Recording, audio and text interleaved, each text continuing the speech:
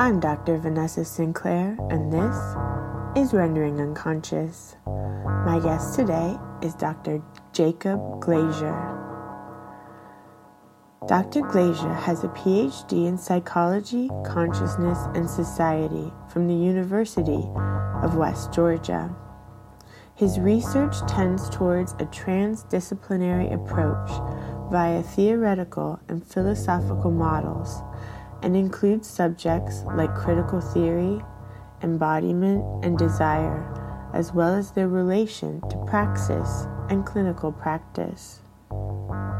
He provides therapy services online for BetterHelp and its associated sites as a licensed professional counselor. His work has been published in academic journals including Psychoanalysis, Culture and Society, Subjectivity, Mortality, Critical Horizons, Rhizomes, and the Journal for Cultural Research. And his forthcoming book is entitled Arts of Subjectivity, A New Animism for the Post-Media Era.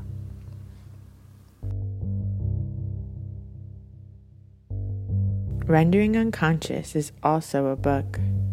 Rendering Unconscious, Psychoanalytic Perspectives, Politics, and Poetry. Available from Trapart Books, 2019. For more, please visit our publisher's website, trapart.net. That's TRAPART.net. You can support the podcast by visiting our Patreon, patreon.com/VANESSA23CARL. Your support is greatly appreciated. Links to everything can be found in the text accompanying this episode.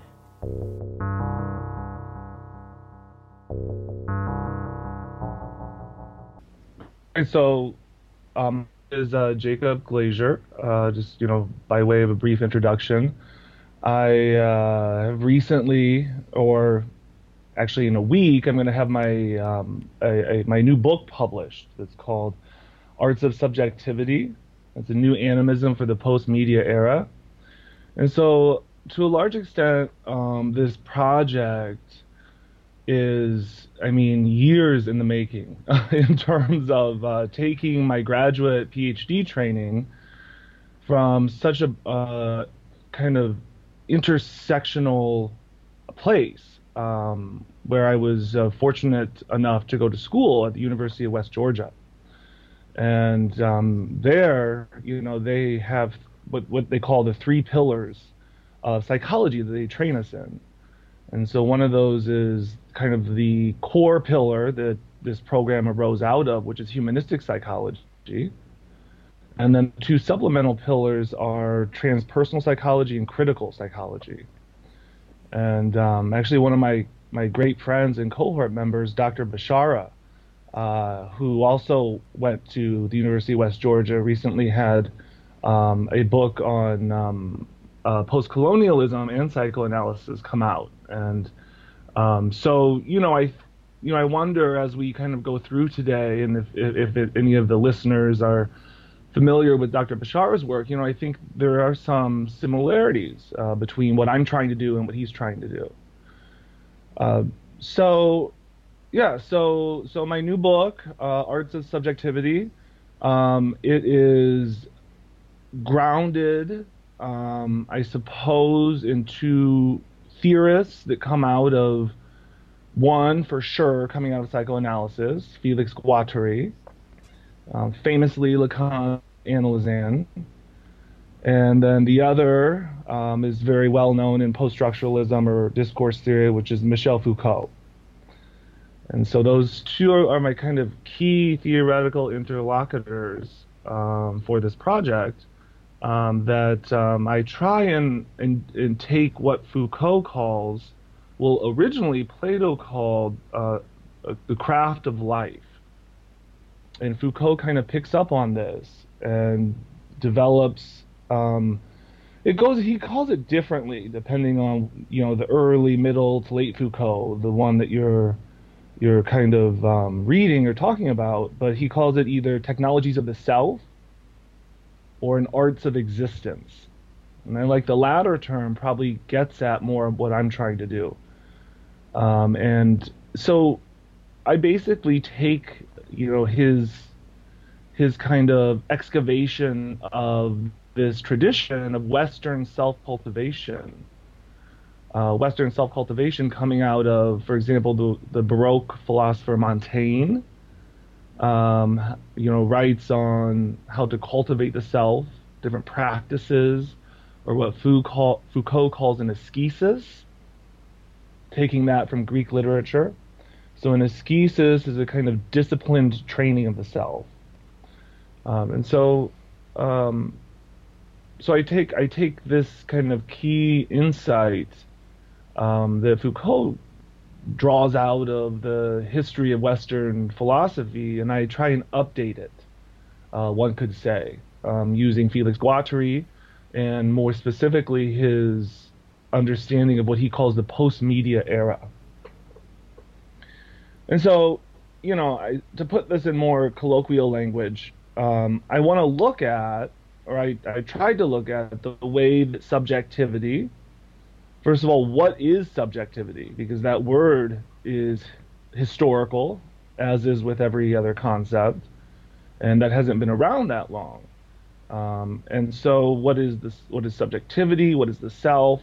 What is the subject? So Lacan famously, developed this notion of the subject.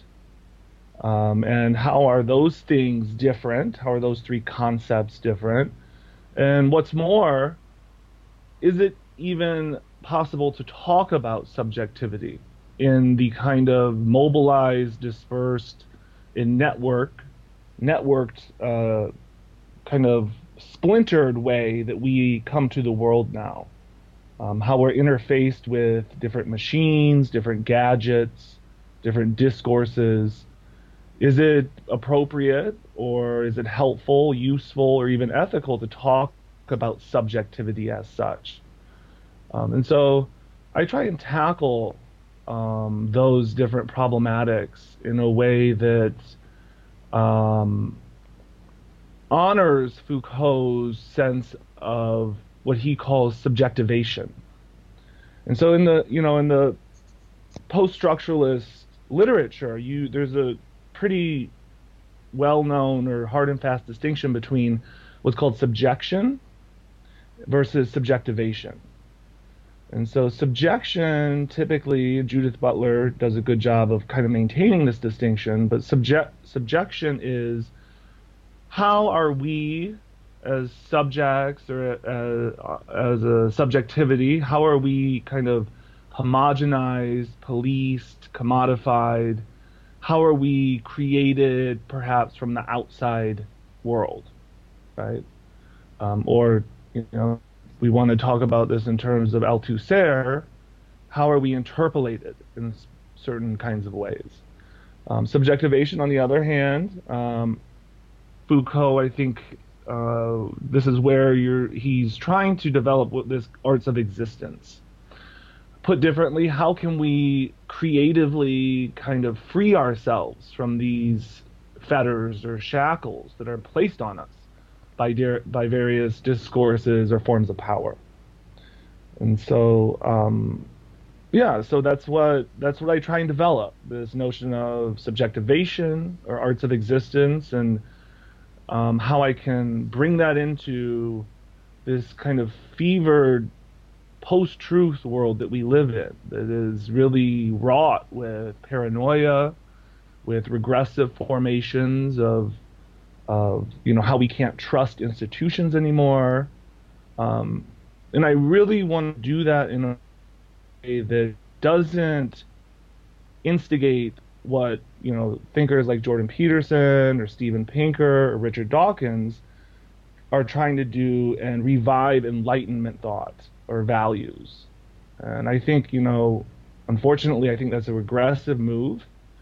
I think with Trump at least coming into office and this kind of post-truth phenomenon being kind of solidified in that in his administration, and not only that, but through popular media. I think it's a wrong move and this reactionary move to return to this kind of Enlightenment thought. And so I try and take and push post-structuralism and the key insights of post-structuralism, and I try and, I suppose, in a way, reground it in a kind of realism. And that realism is a form of what is known in the literature as neo-animism, and coming out notably of the works of like Isabella Stengers, Bruno Latour, out of science studies really. Donna Haraway is another good person to point to. But not only that, Guattari, throughout, especially his late work, called for a kind of reinvigoration of an animistic cosmology. And so, so that's, in a way, that's kind of my project and my research program. And this book, I think, is, coming out of my dissertation. This book is, in a way, the start of, trying to make that kind of intervention in the literature, and not only in the literature, but in the everyday lives of people, my students, my clients, and so on. Yeah, I love it. And I want to make sure that the title is clear for everyone. Arts of Subjectivity, a New Animism for the Post-Media Era. It's so rich. Yeah. So what Thank does this you. new animism look like? Sure. So one way to get at this issue of what is animism, and so I think that historically and anthropologically, animism was pejoratively used to describe indigenous peoples or tribal traditions. It wasn't a good thing per se, because it's these individuals didn't have things that Western Enlightenment thought espoused, things like rationality, things like technological progress, so on and so forth, or rights, for example. The rights discourse of neoliberalism is also contentious on this account. And so, with this kind of I suppose resurgence of animism, like in science studies, with Isabella Stengers and her two tomes of work on cosmopolitics, these massive books on cosmopolitics. There's this sense of trying to, if we want to use Max Weber's famous word, to re-enchant the world. Or put differently, that our state of affairs is such that the world has become disenchanted. And so I follow that thread a bit. And while I'm not quite in that camp of trying to re-enchant the world, one way to say it would be to kind of hijack Bruno Latour's famous phrase that we have never been postmodern, and to parse it such that we have really never been disenchanted. And that this new animism that I think I try and espouse tries to make that claim, that this notion that rationality, science, all of these things are sort of, if we want to talk about this in psychoanalytic language, they're symptoms of what Donna Haraway calls this Cthulhu scene, or these Cthulhu chthonic kind of undercurrent creatures that we may liken to, the libidinal riven unconscious, for example, that are in a certain sense subdued by scientism and by a certain form of technology, but nonetheless, they're there. They're kind of underneath the sheen gloss or the surface of what in semiotics, these kind of normalizing semiologies that kind of shroud this more monstrous Sensibility. Graham Harman talks about this in his book on Lovecraft. He calls it weird realism, I think. Um, and so, there's a sense in which the world is weirder than we think it is. And, this enlightenment need to order beings and to develop a specific teleology or progression that's based on rationality, based on science, and so on and so forth, really cannot acknowledge this weirdness, to put it differently. Just axiomatically, it doesn't even, notice that this weirdness is taking place. And I think psychoanalysis, in the clinic or even theoretically, there's certainly a place to recognize how this kind of strange chthonic weirdness manifests itself. Um, yeah. Yeah, and I feel like, yeah, they call it the uncanny, but I feel like, I mean, I want to say every patient, or every announcement, but definitely 99%. Everyone seems to feel like, it's hard for them to articulate something because they feel weird or they feel crazy or they feel, like other people will think so, that they're weird.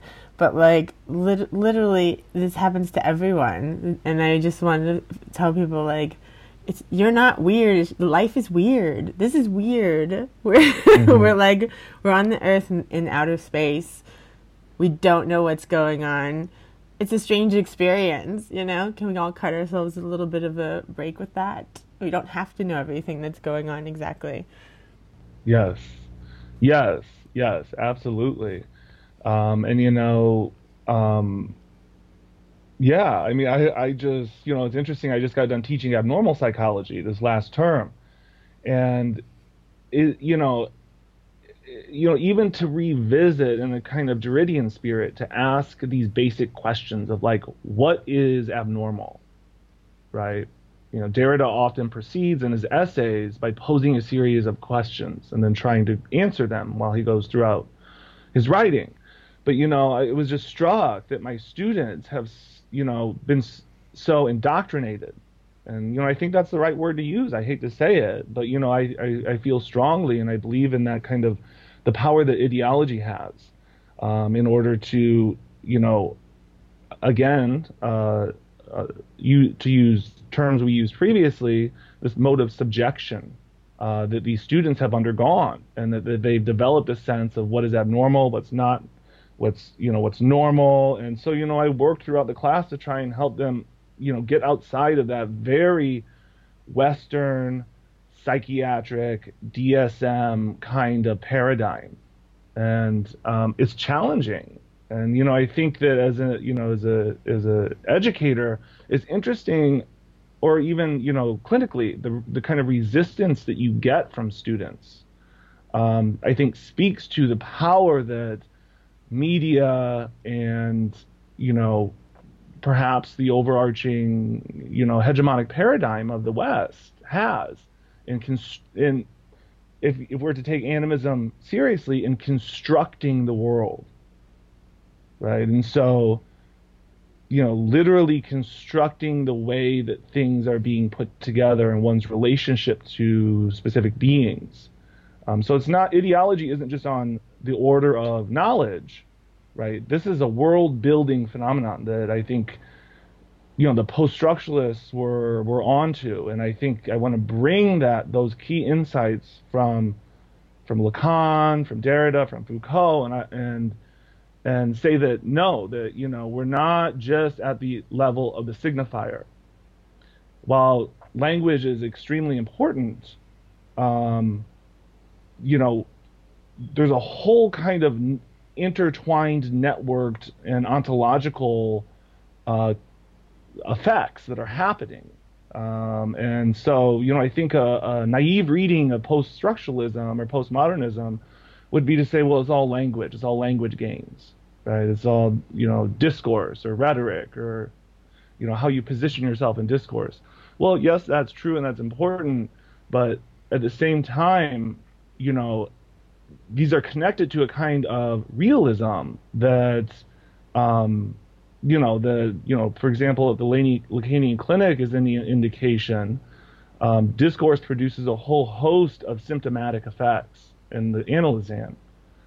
Like you pointed out, uncanniness, anxiety, maybe, things like that. Yeah, all sorts of symptoms and hysterical symptoms. When you were talking about that, it was reminding me of like this idea of the hysteric, which is like, just speaking more with your body, which is totally natural. um, but like the more that you put these kind of rational boxes and like onto someone, or like try to nail them down into position and like keep them in place, the more the hysteric like acts out, you know, which is Hmm. like historically been the woman, but it can be anyone. It's just like people don't like being nailed into place. Right, right, exactly. And I think that, I think, um, to bring up the gendered nature of hysteria, I mean, certainly there's a critique of Lacan in terms of, him invoking that image of the woman, right? Because that is it's a medical term that's rooted in psychiatry. And like you rightfully just got done suggesting, is that it is a gendered term. And so I think to connect this back to this kind of reactionary shift in academia in terms of revisiting the Enlightenment, I think we that brings with it certain forms of power that have to do with things like sexism, homophobia, um, racism, phallocentrism, things like that. And so I think that we have to be. I think as members of minorities, or as activists, or as people that want to advocate for others, we have to be really, I think, skeptical of this return to the Enlightenment. And not only that, but I think we need to see the proponents of this return to the Enlightenment, and to see, what in critical theory is called their positionality, right? So are they women? Are they men? Are they white? Are they, have a different ethnicity? Where do they come from geographically? So on and so forth. Um, and I think, it's interesting that, as I was finishing the book, one of the, I suppose you could say, um, what do you, things that I was disappointed about was that I feel like, and this is, when I move into my future scholarship, I want to expand in this way, but I felt like I used the canonical literature too much. And so while I do bring in kind of a decolonial perspective, right, in forms of critique, you know, I think that the academy at least doesn't do a good enough job at teaching other thinkers from different cultures. And so suffice it to say, the book is situated in a very specific Western tradition, even though there's certain forms of criticality in there. I just I haven't been trained enough and in philosophies or thinking from, for example, the Middle East or China or India or things like that. And so yeah, so I think I'm critical of the Western tradition, and the kind of power effects that go into sustaining that tradition. And not only that, but why is it that in the universities, we still are struggling to find alternative sources from various cultures around the world? And why aren't we being taught these things? What does that say about higher education? Yep, that it's upholding a specific discourse. Right. Exactly. it's it seems like it's not supposed to be doing that, but that seems to be what it's doing. Yes. Yes. Yes. Yes. We could ask ourselves, what is that discourse? Why has it been sustained for so long? And I think, I mean, it's a complicated issue. I always return to one of my early loves of philosophy. Came to me when I was studying philosophy in my undergraduate program, and I came across the work of Martin Heidegger. And I still secretly today might consider myself a Heideggerian in some ways. But I think his um, understanding of our relation to technology and the way that our certain epoch, or Foucault might call it an episteme, the way that our relation to technology as a way of revealing is what Heidegger says. And it either dims down certain aspects of being or it makes other aspects brighter. And, I think we are so embrangled in that kind of way of revealing of what Heidegger calls a standing reserve. So like the way that we approach technology is to have resource extraction, more or less. So it's a form of, Marx would call it a form of maybe commodification. But I think, and I speak to that a little bit in my book, using the metaphor of kitsch. So like Daniel Tiffany, who's a literary theorist and critic, does a really good job, I think, of using the object of kitsch, like the little plastic, toys or objects you can find at any shopping center, and grounds it conceptually and theoretically, such that the way that we have commodified being is through this kind of approach to like surface glossy nature of it. And so we, to put it differently, covered over this darker aspect of being. And we must use, he goes on to articulate a theory of what he calls dark speech. So the riddle is a way that we can access these kinds of hidden forces that our kind of relation to technology has covered over. This kind of languaging of the riddle, or even like a rebus, would be one way to access this kind of latent power. Yeah, and so, I think, to put it plainly, our way of living right now, I think, is really superficial. The way that we approach the world, we isolate ourselves from nature. We are constantly on our phone, constantly on our computer. And so I think we're, it's like Lacan might say we've been duped by the discourse, to really almost meld with these gadgets and these discourses. And all the while, there's this kind of strangeness, weirdness, uncanniness out there that we aren't paying attention to. And, clinically, certainly, this kind of being duped leads to all kinds of symptoms that we see in our current society. Yeah, exactly. That's what I was just thinking. Like when you don't pay attention to it, it's just gonna come back like in full force. It's gonna get our Yes. attention. Yes. Yes. Yeah. So, and I think, globally, we could talk about that kind of return of the repressed. I think we're seeing signs of that globally. All you have to do is look at the ecological status of the planet. And I think, one might say that's this kind of return of the repressed, of this kind of capitalist machine that is, Deleuze and Guattari talk about it as the mechanosphere, the way that this kind of globalization monster has ensnared the earth.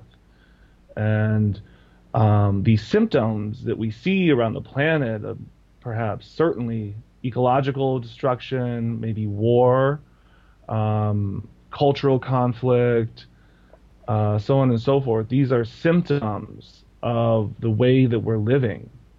And, you know, they're coming out of this kind of this weird realism that I'm trying to talk about in this book.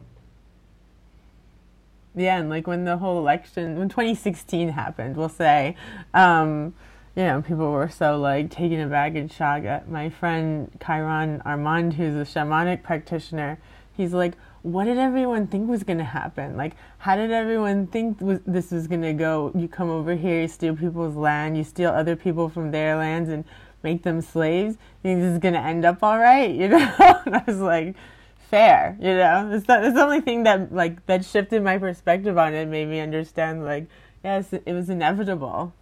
Hmm. Absolutely, absolutely. And I think I'm interested in like the talk of reparations in the United States political rhetoric, which is an interesting gesture to kind of heal these wounds that aren't healed. And again, I hate to return to these group of scholars like Peterson and Pinker that are trying to return to Enlightenment thought, because I just see that as so dangerous. The devastation that some of these values that have been handed over to us through Enlightenment thought, we haven't dealt with that. The exclusion of minorities, a kind of naive notion of Kantian cosmopolitics or the cosmopolitan, which I try and rework that in my book. I try and use Stangers and Latour to kind of, or even Suzendi, to rework this notion of what is cosmopolitics, what is the cosmopolitan citizen, right? And how we can be inclusive of cultures rather than homogenizing their values and replacing them with things like rationality, with things like science, with things like progress. And so I think that part of the work that I'm trying to do again is, for example, like Glissant, this Creole post-colonial thinker. I use his work on the poetics of relation, and he talks about not a return to indigeneity, not a return to kind of native being, but rather what he calls, in the post situation, is called a détournement of the kind of subjecting forces that have been foisted upon these, indigenous peoples. And the détournement in Guattari is very enthusiastic about this kind of tactic, one could say, political tactic. It's this kind of hijacking or turning back of symbols or rhetoric or even objects that have been used to kind of enslave or subject. And so that's a kind of key strategy that I think that people that feel ostracized from society can kind of do to take back some of their power and perhaps delve into this more creative form of self-fashioning, which Foucault calls subjectivation. Yeah, I was just thinking yesterday, what would Foucault think of all of this? Because Yeah. he was pre-digital age, It's like, what would he think of the digital age?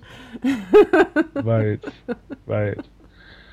Yeah, I mean, I don't know. I mean, I think, I just, when you're saying that, I recall Deleuze's kind of supplement to what Foucault called disciplinary societies, right, where we're structured by institutions like the prison, the school, and the hospital, and so on. And Deleuze, develops this into the digital age in a certain manner, and what he calls societies of control. And so, everything is encoded, right? I think an interesting way to think about these things is through like cryptology. So cryptology, is the study of codes and how things are encrypted. And so, and Deleuze famously says that we are no longer individuals, we have become dividuals. And so we're dispersed, and we're required, it doesn't matter what institution we're in, because institutions don't exist in a certain way of thinking. We're so spread out and we're always connected that you have to have these passwords or these codes to get access to certain information. And it is an information-based system. And that's one of the kind of ethical issues that I'm trying to point out in my book, is the ideological thrust that discourse has, and I suppose, to put it plainly, enslaving people, and the way that we have become an information-based society, and the danger that possesses. And so, I think this kind of reinvigoration of a new animism, I think tries to cut those different semiologies and those different networks of meaning that we've been so plugged into and frankly addicted to in a lot of ways. Yeah, absolutely. I wanted to ask you more about your school program that you mentioned in the beginning, because it just sounds so interesting. What an interesting program, and like a theoretical kind of perspective behind having these kind of different branches of psychology. How did you find your way into this? Yeah, it's, I feel so thankful for my training, because you're right. I think it's an extremely unique program. So the way I kind of found myself into this is that I had been studying philosophy as an undergraduate, actually philosophy and psychology. And so after I graduated with my bachelor's degree, I went right into clinical work, training to become a mental health counselor. And so I did that, and of course, I knew that eventually I would want to go on and get my PhD. And so I was looking at, a lot of my training as a mental health counselor comes out of Rogerian therapy or person-centered therapy, right? And not only that, but humanistic counseling and humanistic psychology. And so when I was doing my search for different programs, there's not a lot of humanistic programs out there. And, perhaps like Saybrook might be one, or Duquesne, which is humanistic phenomenological. Duquesne and West Georgia have a strong relationship with each other. And so lo and behold, I found West Georgia, and I went down there to interview. And I had a little interest in transpersonal psychology, which, for those that don't know, transpersonal psychology is kind of the study of mystical or spiritual experiences. But I didn't, even though I had training in philosophy, like Nietzsche, and critical thinking and so on and so forth, I didn't really have a good sense of what critical psychology was. And so that's something I picked up while going through the program. And, thankfully coming across others that are interested in the powerful critical tools of psychoanalysis. My dissertation advisor is a Foucauldian, and so that was a great resource to have. And then also the work of Deleuze and Guattari and their critique of capital. And not only that, their critique of psychoanalysis, insofar as it remains too Oedipal. It Oedipalizes people in certain ways. And so I think their understanding of the unconscious as a kind of factory with these notions of like desiring production, I think gets us away from Lacan. Obviously Lacan is controversial or is on the fence with regards to this critique, but I think traditional psychoanalysis tends to Oedipalize people and doesn't do a good enough job of helping individuals kind of cleave themselves or individuate themselves from their nuclear family or from their kind of main family.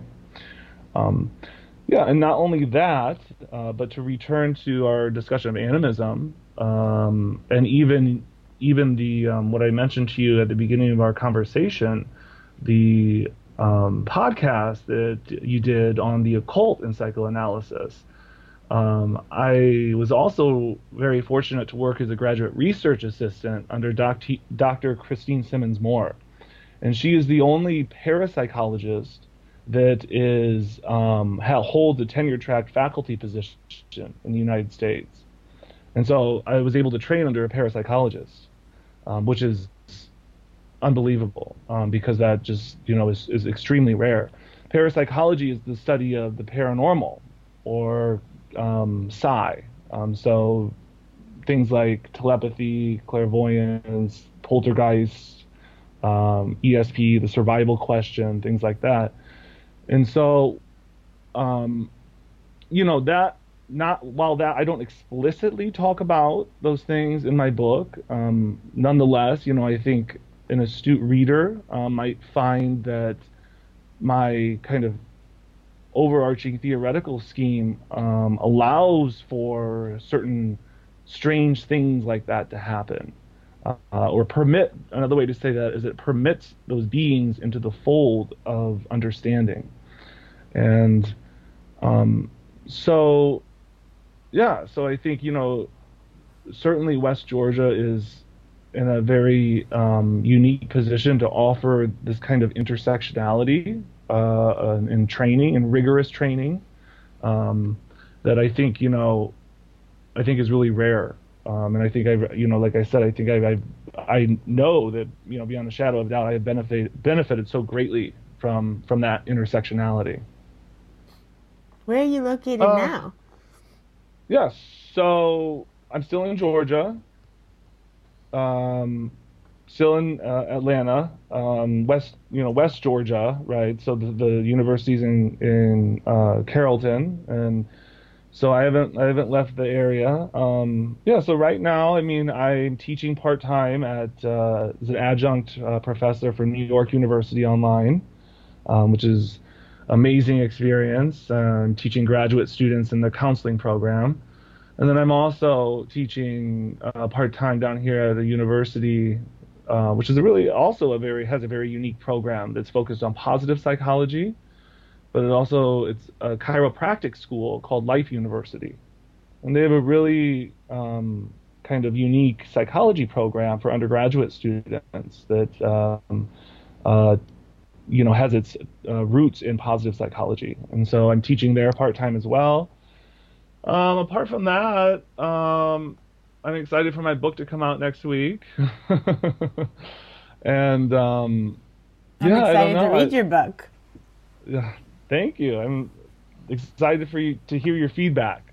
But yeah, I mean, I hope, in terms of like future scholarship, I want to kind of things we talked about today, I want to try and develop them more. And so, I have under review, I shouldn't say what journal this is, but under review right now, I have a journal article that I think is super cool. It's such a cool essay, and I really hope that, I get good feedback on it. But it's on hermetics. And so Abraham and Torek, I don't know if you're familiar with, they're psychoanalysts that were in that whole kind of post-structuralist group, and they developed this kind of new, I don't know if you want to call it new form of psychoanalysis, but they shifted the kind of metaphorics that traditional psychoanalysis uses, and they invoke things like I don't even know, like ghouls or the phantom. So the phantom is a famous understanding of how we can transmit trauma through generations. And again, they're Abraham and Torek. They were good friends with Jacques Derrida. And so, all that's to say is that, as you can see through kind of those images of ghouls, goblins, the phantom, and so on and so forth, I'm trying to take this notion of strangeness or uncanniness that can be found in this form of animism that I've tried to develop in my book, and apply it. In this case, for example, apply it in psychoanalysis. And so it'll be interesting to see what kind of feedback I get. I think that's really important too, because it is kind of one of these like last frontiers where, like, in general, academics understand like the problems of colonization and the racism that's come from it, and like the problems with classism and unfair distribution of resources. But if you talk about like folk beliefs or like, these magical ideas, it's still like oh, you can't go there. It's just like, Right. it's still so like othered. And it's like, but you Exactly. guys can't keep doing that. It's the same problem.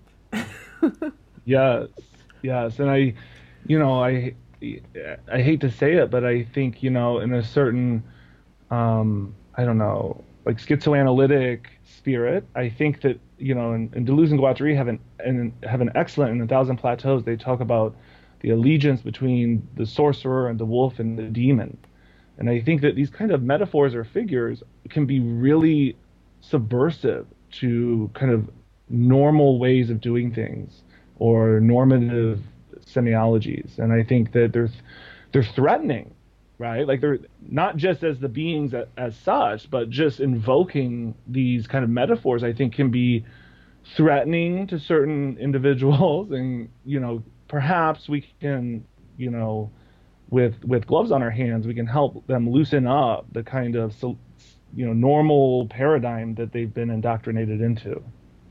Yeah, and it really is indoctrination.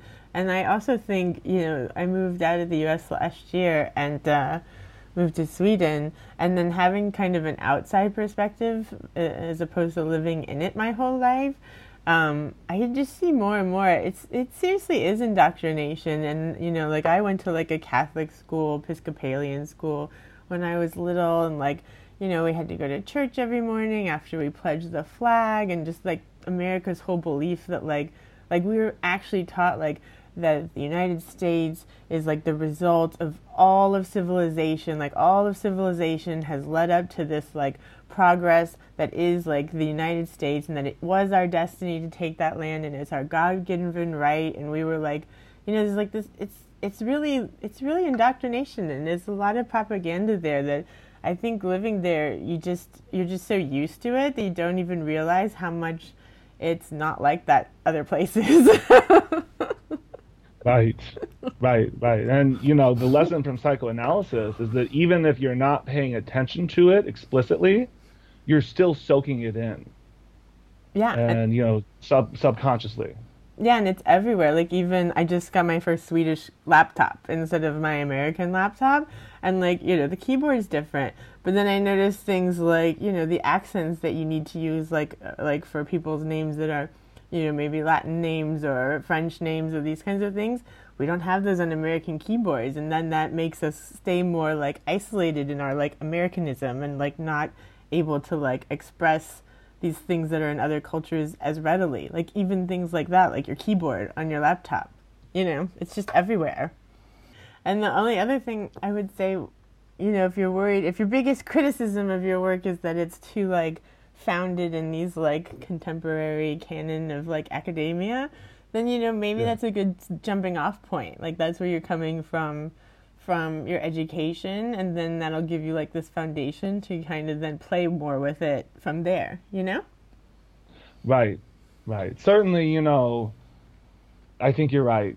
Trying to make these kind of more heady concepts more practical, I think can be really helpful and powerful.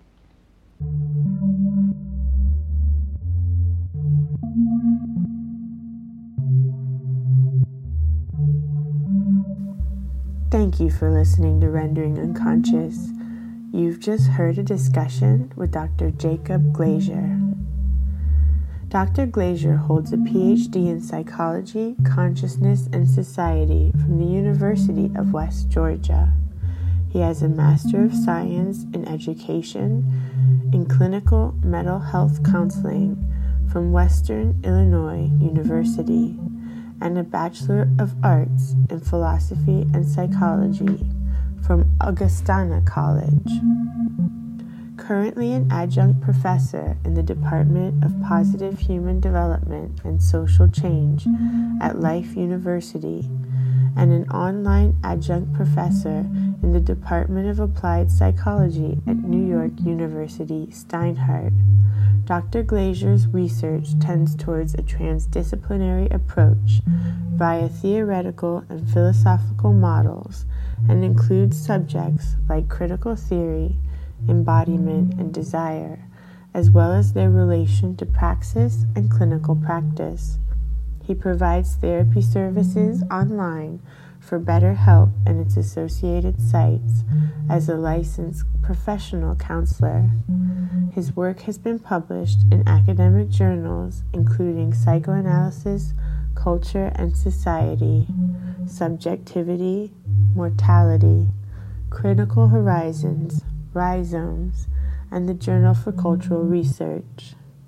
And his forthcoming book is entitled Arts of Subjectivity, A New Animism for the Post-Media Era.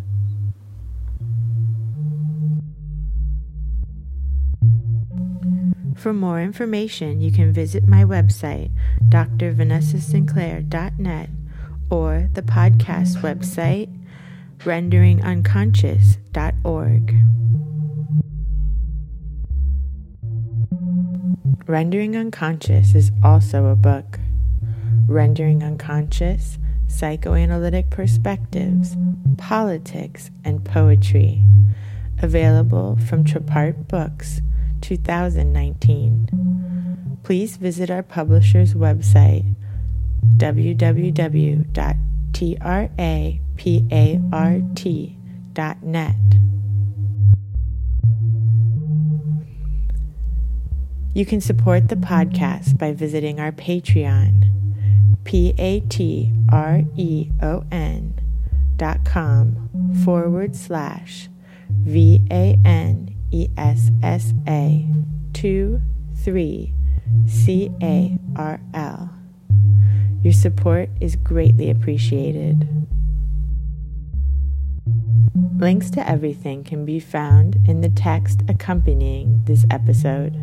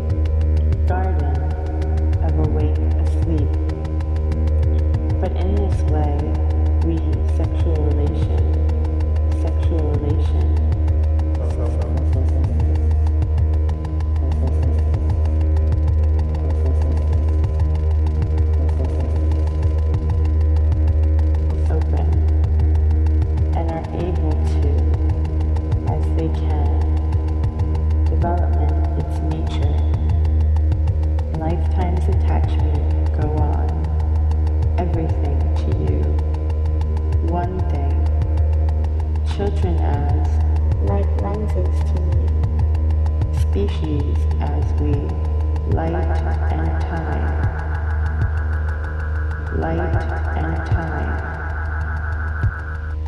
other animals of from the eye, with the statue, period of childhood, and the alarm clock, phantoms that dominate, sliding, similarly ambiguous relation. He could be, we must not. Are you listening well?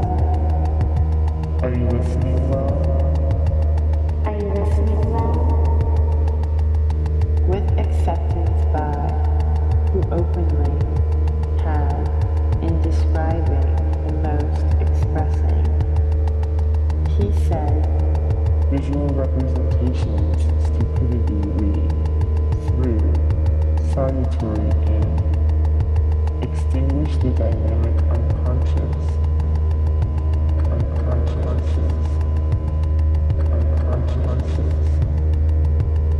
What is often on me, never to treat serious. It's true, the which developed during the sand's own feelings, become I, movement in epicenters that birthed the field be sought out. Mighty, stated that he fundamentally mirror and make use of, just don't struggle. Techniques later utilized by ripples in a larger constellation of ideas to begin with, of whale.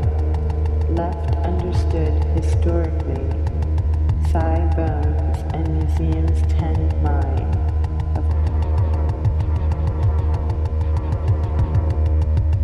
Which revival in environment, the broader came to of rules atomic, be said to, becomes a fire, precursor to illusion.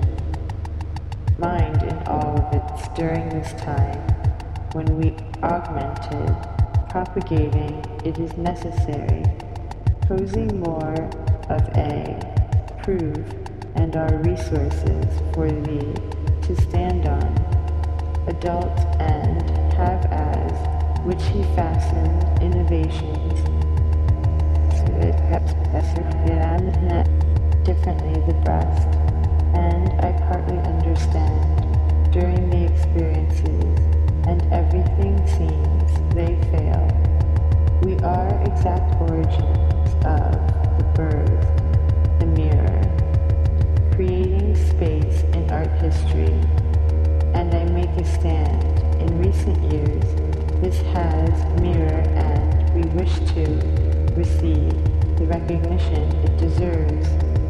One sun and have displayed in instruments and events, myths, me feel you, the pleasure, endless flow of the addition of people and instincts and notion of convene. Images were merely governing, obvious.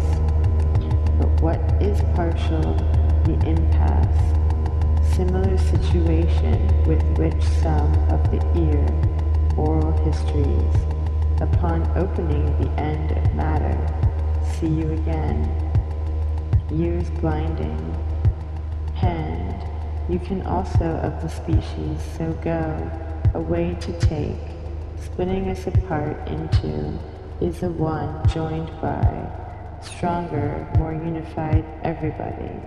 You have with thee likely been destiny of leaders, satisfaction.